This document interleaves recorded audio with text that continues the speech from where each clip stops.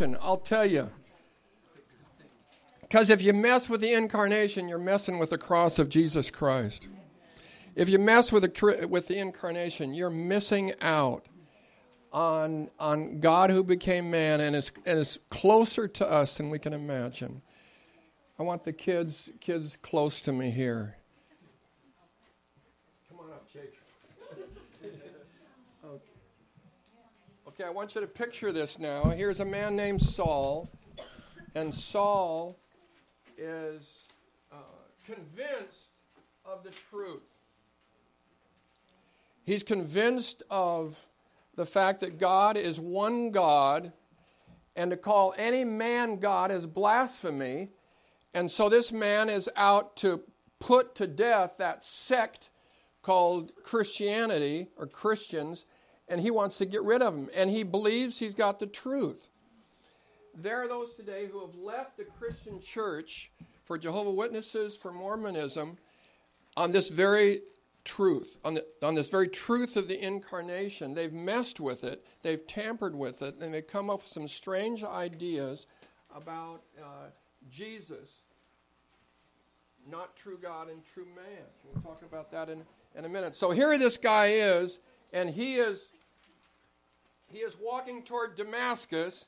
And you remember what happened? He's walking toward Damascus. His name is Saul, and he's going to kill Christians. What happens to him? Yeah. A blinding light from God comes down and blinds him. Okay, so he's blind. What else happens to him? He. What? What? He has a light and he's telling him you're doing things.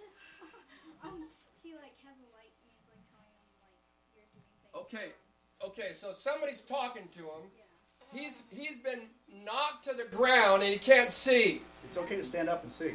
So somebody is messing with him, and he's bigger than he is. And so here's my question. He wonders what's going on, and so he asks a question. What does he ask, kids?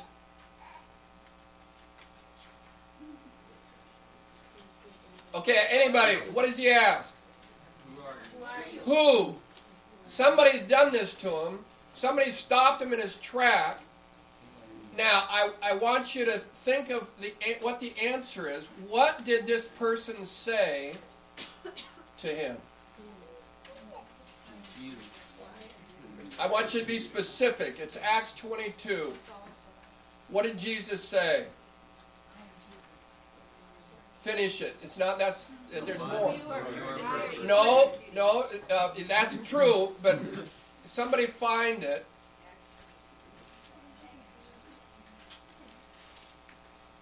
He never said this, as far as I can remember. He never identified himself this way before. Verse 8. I am Jesus of Nazareth. I am Jesus of Nazareth. He never said that. Why did he say that?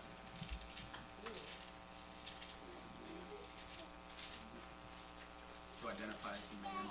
He's a man. This person that's speaking to him was and is a man. He's speaking from heaven. He could have said, I am the Lord of glory. I'm the creator of the universe. I am the one who inhabits eternity. I am the God of all gods. Very God of very God. I'm the one who created you. But he said, I am Jesus of Nazareth. Now, if you guys pray, ever felt like you wanted to touch God? I did once. I felt so, I was on vacation.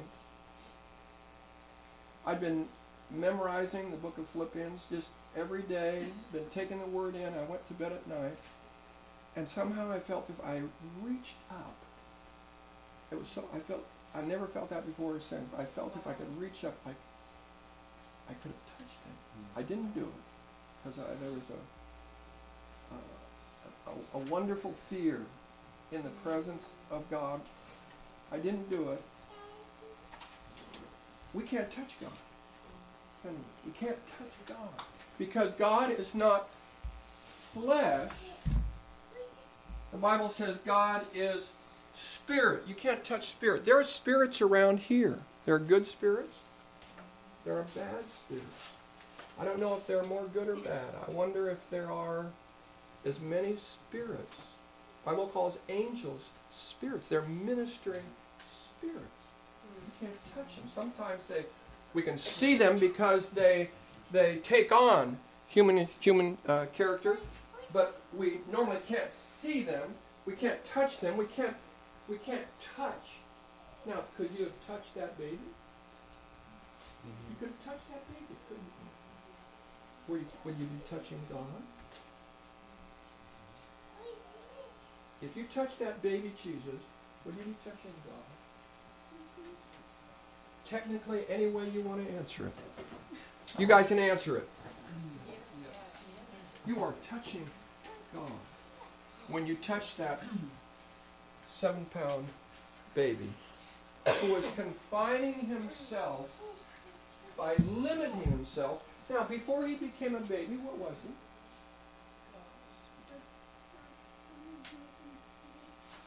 God the Creator, the one who breathed 17 trillion stars, he spoke, Jesus spoke. He is the Creator, the Bible says. In Hebrews 10, it says, you laid the foundations of the earth. Everything belongs to you. So here he is, the Creator, and incredibly, he becomes the part of his creation. You couldn't think of doing that any more than you could think of us becoming a part of an anthill. We can't conceive of it. So Paul couldn't conceive of it. Saul could not conceive of calling a person God. And now Jesus wants to be very clear. And he says, I am Jesus of Nazareth. That's my address. If you were to write to Jesus, what address would you use now? What would you use? Dear God. And what if you mailed it, what would you say? God in heaven, I guess. I don't know if it would get there. I don't know what the postman would do. What if he's on earth? What if you lived at the time of Jesus? What would his address be? How would it get to him? What would you say? What would you put on the letter? Pardon? Nazareth. Okay, what else? Son of Mary and Joseph. Okay. Carpenter shop. Yeah. Jesus of Nazareth, son of Joseph. How'd you get there? They all knew Joseph. They all knew. So that was his address. So when he came, he had an address. And you can get in touch with him. You could actually touch him. And when you touched him, you were touching God. Because he didn't become God. He was God. He was God in her womb. He limited himself. Imagine having access to the universe and you could be there in a second. Do you know how fast angels go from heaven to earth? I don't know. But I think it's really fast. I think it's about this fast. Is it as fast as the speed of light? A lot faster. And now you've got someone who had that freedom, who had that ability to go anywhere, anytime, because he was everywhere. Now to be confined, not imprisoned, but confined to space and time. When you go to heaven, you going to wear watches? Why not? There's no time. Say it louder. There's no time. There's no time. Why not? It says in Revelation 22, there's no night. There's just day. No naps. Unless you want one. I look forward to taking a few naps. They okay. I mean,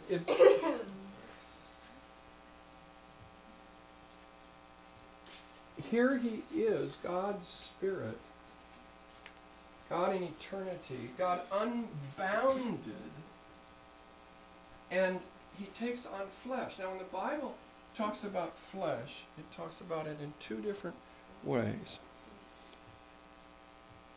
Flesh and blood means you got a human nature. You got a body. You got a physical body. So Jesus had a physical body. Here's a question for you. Think about all of you. Does he have a body He's got a body. There is one God, and there is one mediator between God and man. Who is it?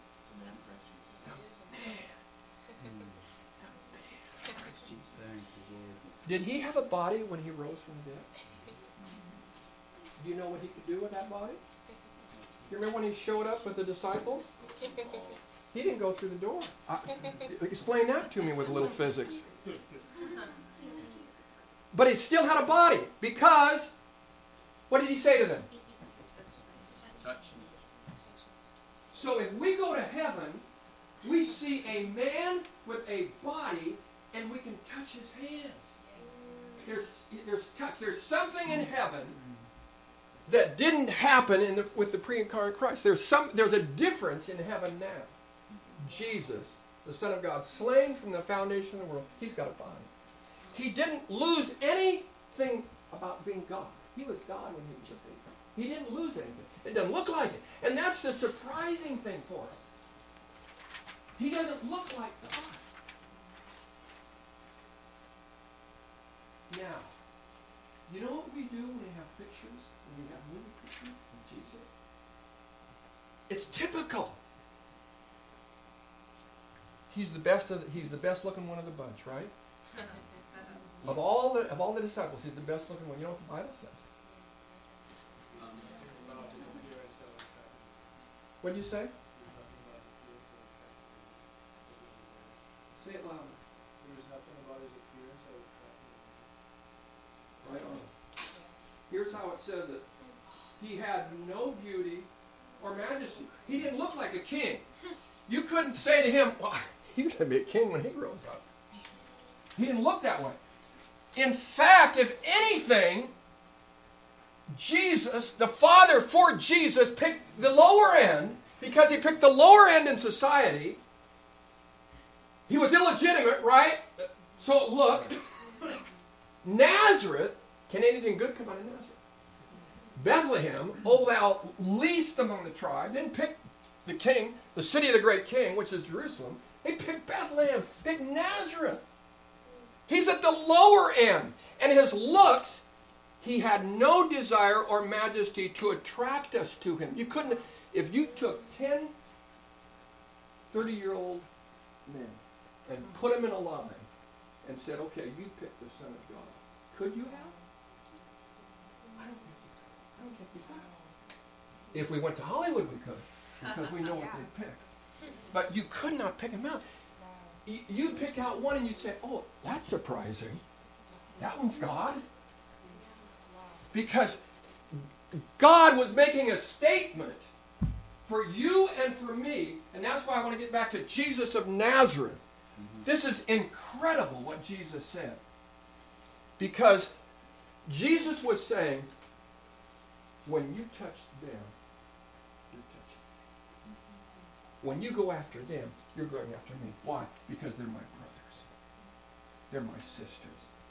I love the way my wife directs my attention to the persecuted church because I don't think about it as much as I should. Jesus thinks about it all the time. Those are his brothers. Those are his sisters. And when they are persecuted, finish the sentence. He feels what they feel. Don't you ever say to me, there's no one who understands how I feel. I don't understand how you feel. We don't understand how you feel. But Jesus, why? Because he went deeper than you went.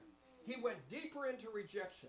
He went deeper into misunderstanding. Am I close enough to the mic? Is this picking up or do I need to hold this with me here? Not really. He went farther into suffering than you ever went. I know some of you have gone farther than what I've gone, what Karen's gone. But you haven't gone as far as Jesus. No one has suffered like Jesus. No one was misunderstood. No one was rejected. No one was bullied like Jesus was bullied. As a teenager, as I think about it, I think he must have cried himself to sleep. What would perfection do to bullies in Nazareth? And what would it do to a person who wouldn't fight back? What would it do to someone who's perfect and really is perfect? The Bible says he's a man of sorrows. That didn't start at age 30. That started at age 5 or age 4. He came unto his own, and his own rejected him. And he was a reject from the beginning. Illegitimate birth. Now listen to what Hebrews says about this. If you want to get a hold of the incarnation, read the first 5 chapters of Hebrews and Colossians 1 and 2, and you've nailed it. And it's so important because people are leaving Christianity by the droves to find something in Mormonism that Jesus was a man and he became God. And good news, you can become God.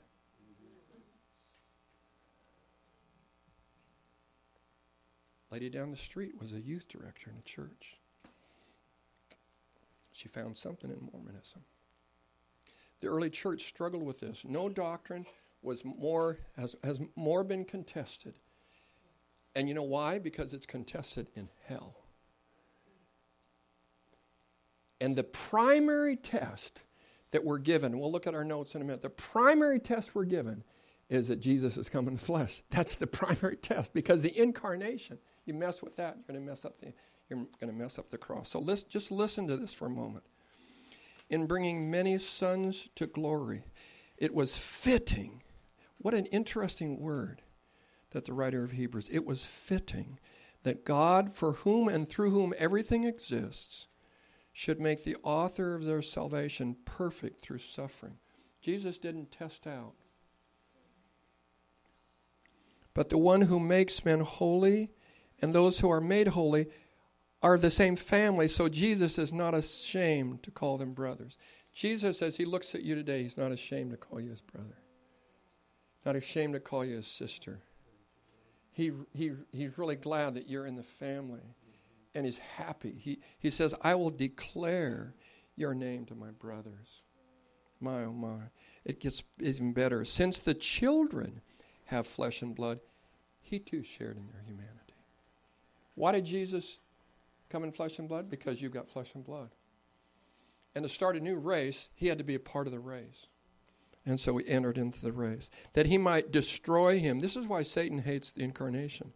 Who holds the power of death, that is the devil, and free those who all their life were held in slavery by their fear of death. For this reason, verse 17, he had to be made like his brothers in what way? Every way. What does that mean for us? He's like us in every way.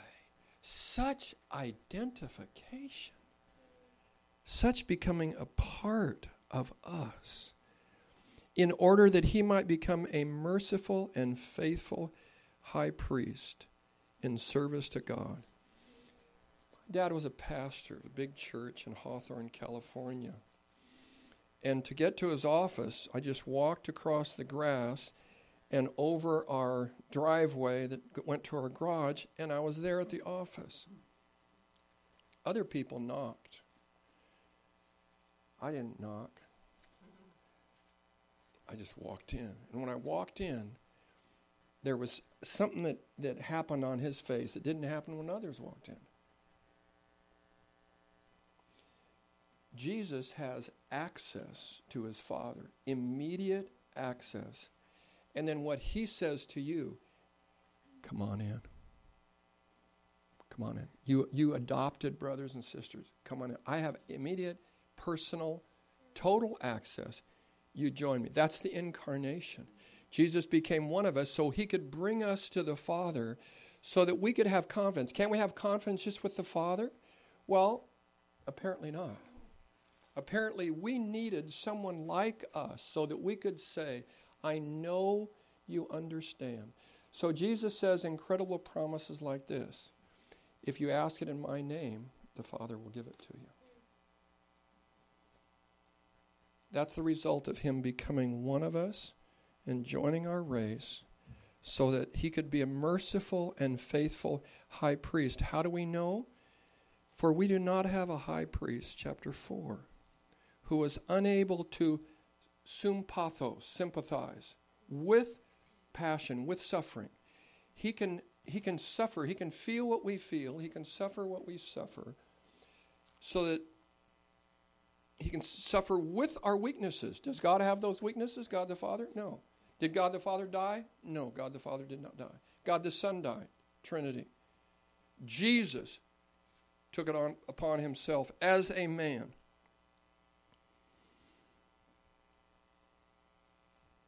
But one who has been tempted in every way, just as we are, yet without sin. Let us then approach the throne of grace with confidence,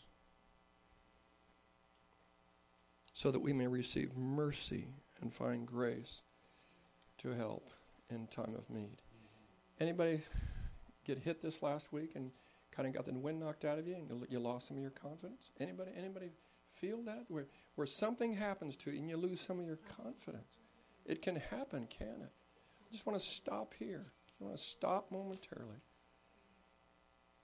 Because that happens to people of God, and we can begin to look inside and say, what's going on? Begin to feel it. What we need to do is draw on the confidence of a high priest who is now, what's he doing for us? What? He's praying. He ever liveth. What's he doing? Non-stop. He's been non-stop praying for 2,000 years. Who's he praying for? You. He's praying you'll be strong. Are his prayers effective? If you picture them as being effective, they're effective for you. You can build up an immunity to discouragement by meditating on the incarnation of Jesus, the Son of God. God con carne. God with meat. God with flesh. God who has taken it upon himself and now stands as the man at the right hand of the Father, praying for our success. Praying. That'll pull you out of depression. That'll pull you out of concentrating on yourself. Father, we come to you today boldly for one reason, Jesus, your Son, our Savior, our elder brother, who bought us, who rescued us, freed us from the power and the curse of the first Adam race, so that we could be brought into a new race and walk in continual, ongoing, progressive confidence before you. And we know even now he's praying for us. He's praying for our success today. He's praying for our life in you. He's praying that we will not be discouraged, that we'll not get the wind knocked out of us, but that we'll be successful the way you understand that. We thank you for our brother, our friend, and our Lord. And we pray it in his name, not in our name, not in any other name, but in the name that causes angels to bow and demons to shriek because they know their end. Let's just look at this sheet. I would just encourage you, when we get done today, we'll just look at a few more things. I'd encourage you to fold up, put it in your Bible, and just periodically, once a month, read it. I've tried to put the main truths of the incarnation on one piece of paper so that hopefully you can continually, periodically remember it, digest it. So I've taken the divinity and humanity and put them in contrast to see the limits to which he went. And then just some scriptures. I'll read a few and take about 10 more minutes, and then we'll pray together. Jesus, the Son of Man, and then Jesus, the Son of God. Paul wrote to Timothy, and he said, he was manifested in the flesh. Now, when I say this to you, as you look at these scriptures, you're going to see how what a preponderance it is that shows the flesh and blood of Jesus Christ. He suffered in his body, it said in 1 Peter 4:1. It says that we are reconciled in his body of flesh. It's a focus on the flesh and blood body of the man Jesus Christ. It wasn't some spiritual thing. And all kinds of heretics, they try to make this some spiritual thing. Jesus is the man and Christ is the divine spirit. It's not that way at all. The Nicene Creed fought, this council fought in Nicaea in the 4th century and said, Jesus, very God, begotten, not made, being of one substance with the Father, by whom all things were made, who for us men and for our salvation came down from heaven, was incarnate by the Holy Spirit, the Virgin Mary, and was made man for us. So it made it very strong, very clear. Here's this test. It is the singular test that we have in Scripture. Every spirit that acknowledges Jesus Christ has come in the flesh is of God. Satan hates that phrase. If you can just keep Jesus a spirit, we're okay. But once he takes on flesh, then he's going to start a new race. He's going to start a whole new creation of people who understand his ploy and defeat him. Looking down, 2 Corinthians 8:9, it says, though he was rich. How rich was he? Tell me how rich Jesus was.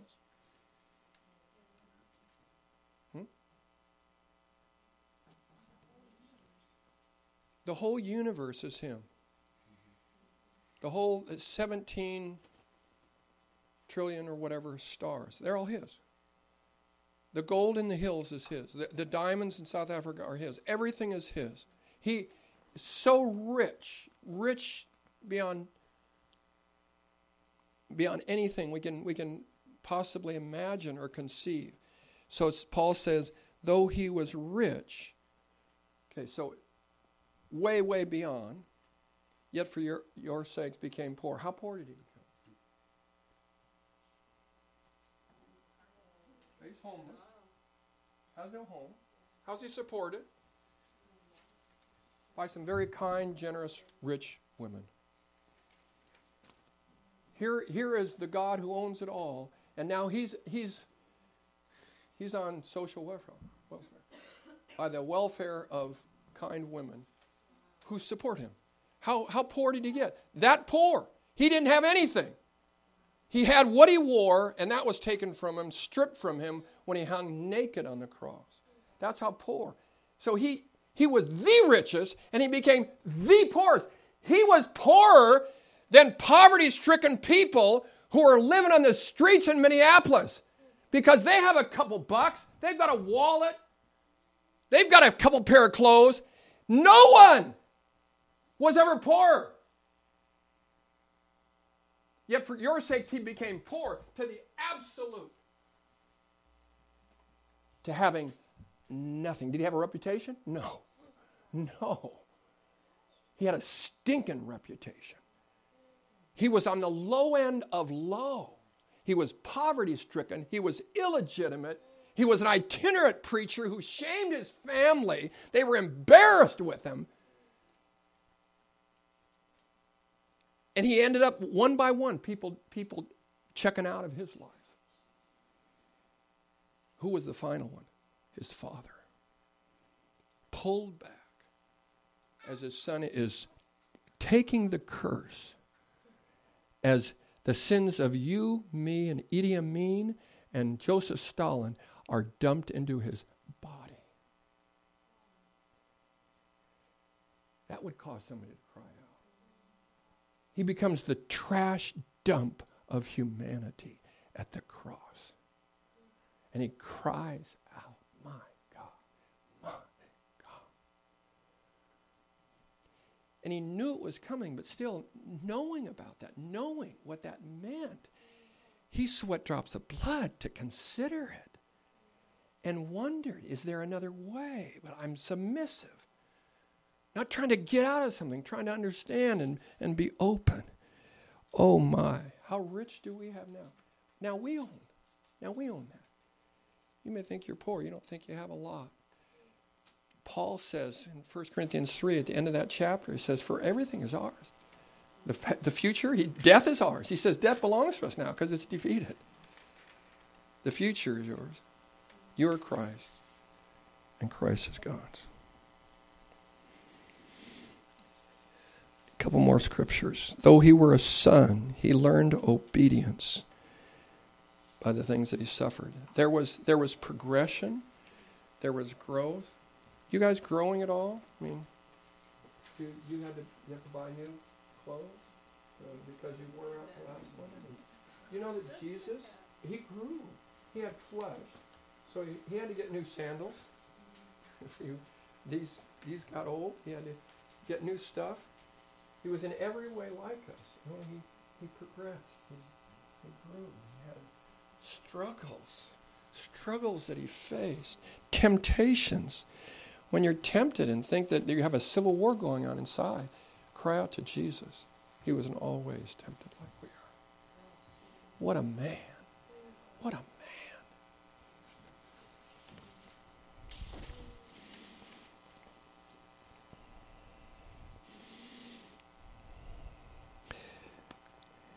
I listed here the heresies from the early church and then the present day heresies, just to give you an idea of how important the incarnation is. I'm not going to read them now.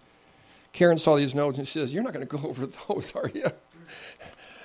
Just, if you would, I'd hope you read them just to see how all of them connect to the incarnation. When you start messing with the incarnation, you get screwy stuff.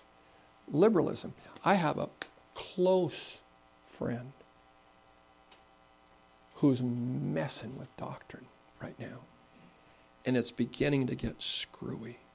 And it starts when you mess with the incarnation, and then you that goes over into the crucifixion. Then you decide that everybody's going to heaven. Everybody can get there now. Because the door is open. It doesn't make any difference who you are or what you've done. Or my, oh my. It's all.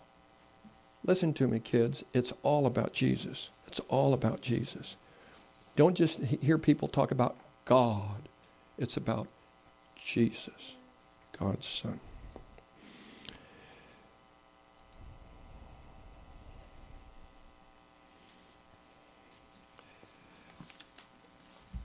A teacher told her Sunday school class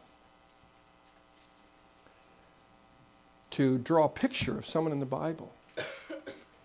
And so they were working away, and she walked by, and she couldn't quite make out what this boy was doing. She said, "What are you drawing?" He said, without looking up, "I'm drawing God." And she didn't know what she should do or she should say anything. Finally, she felt free to say, "I'm sorry, but we really don't know what God looks like." And he said, "They will when I get done."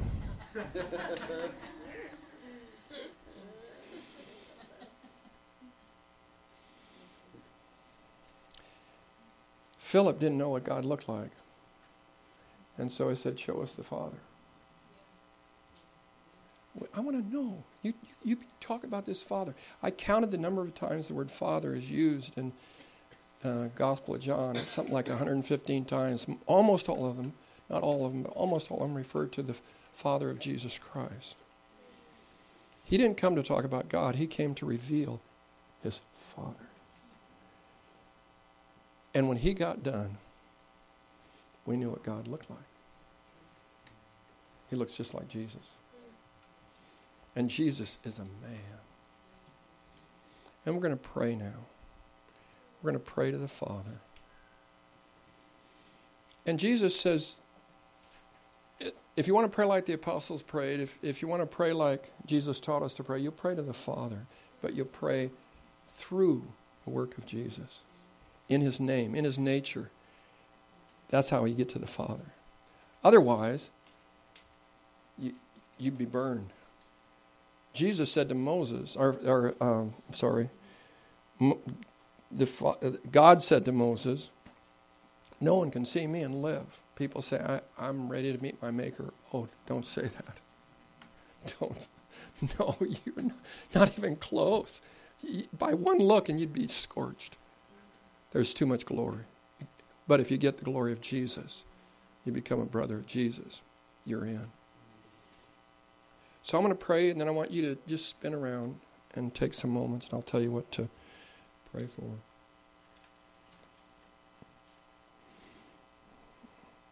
I pray, Father, that you would stun us with the truth of the incarnation. I pray that it would so convince us that you are for us, that you are with us, that you are in us, that we would leave the self-consciousness that so easily afflicts us, that says, I wonder if I'm doing it right. I'm wondering if I've got this right. And simply come to a good, kind, merciful, powerful Father, made known through Jesus. No man has seen God at any time. The only begotten Son, who is in the bosom of the Father, he has made him known.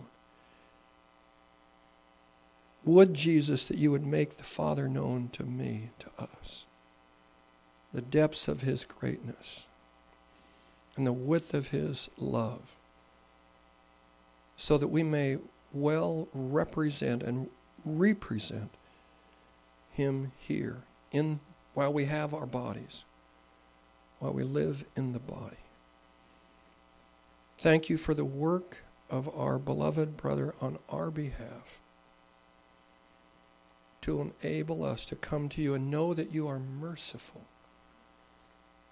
that you love to cleanse us, and you go beyond taking away sin, but giving us the very righteousness of your Son, enabling us to walk in victory over sin, in fact, even blameless. And we do it not for our sake, but we do it for the sake of Jesus Christ. We pray for any friends who have been led astray, who have been sold goods that have tampered with the humanity and divinity of Jesus Christ. We pray for truth to bear down on their hearts and to rescue them from the lies that are demonic in nature, so that they too can experience the riches that come out of one man's poverty. We praise you, Lord Jesus. We honor you. And we rejoice that one day you're coming back, and you will come in a body and bring the mighty angels with you to defeat darkness and bring your reign on the earth. And that is what we look forward to.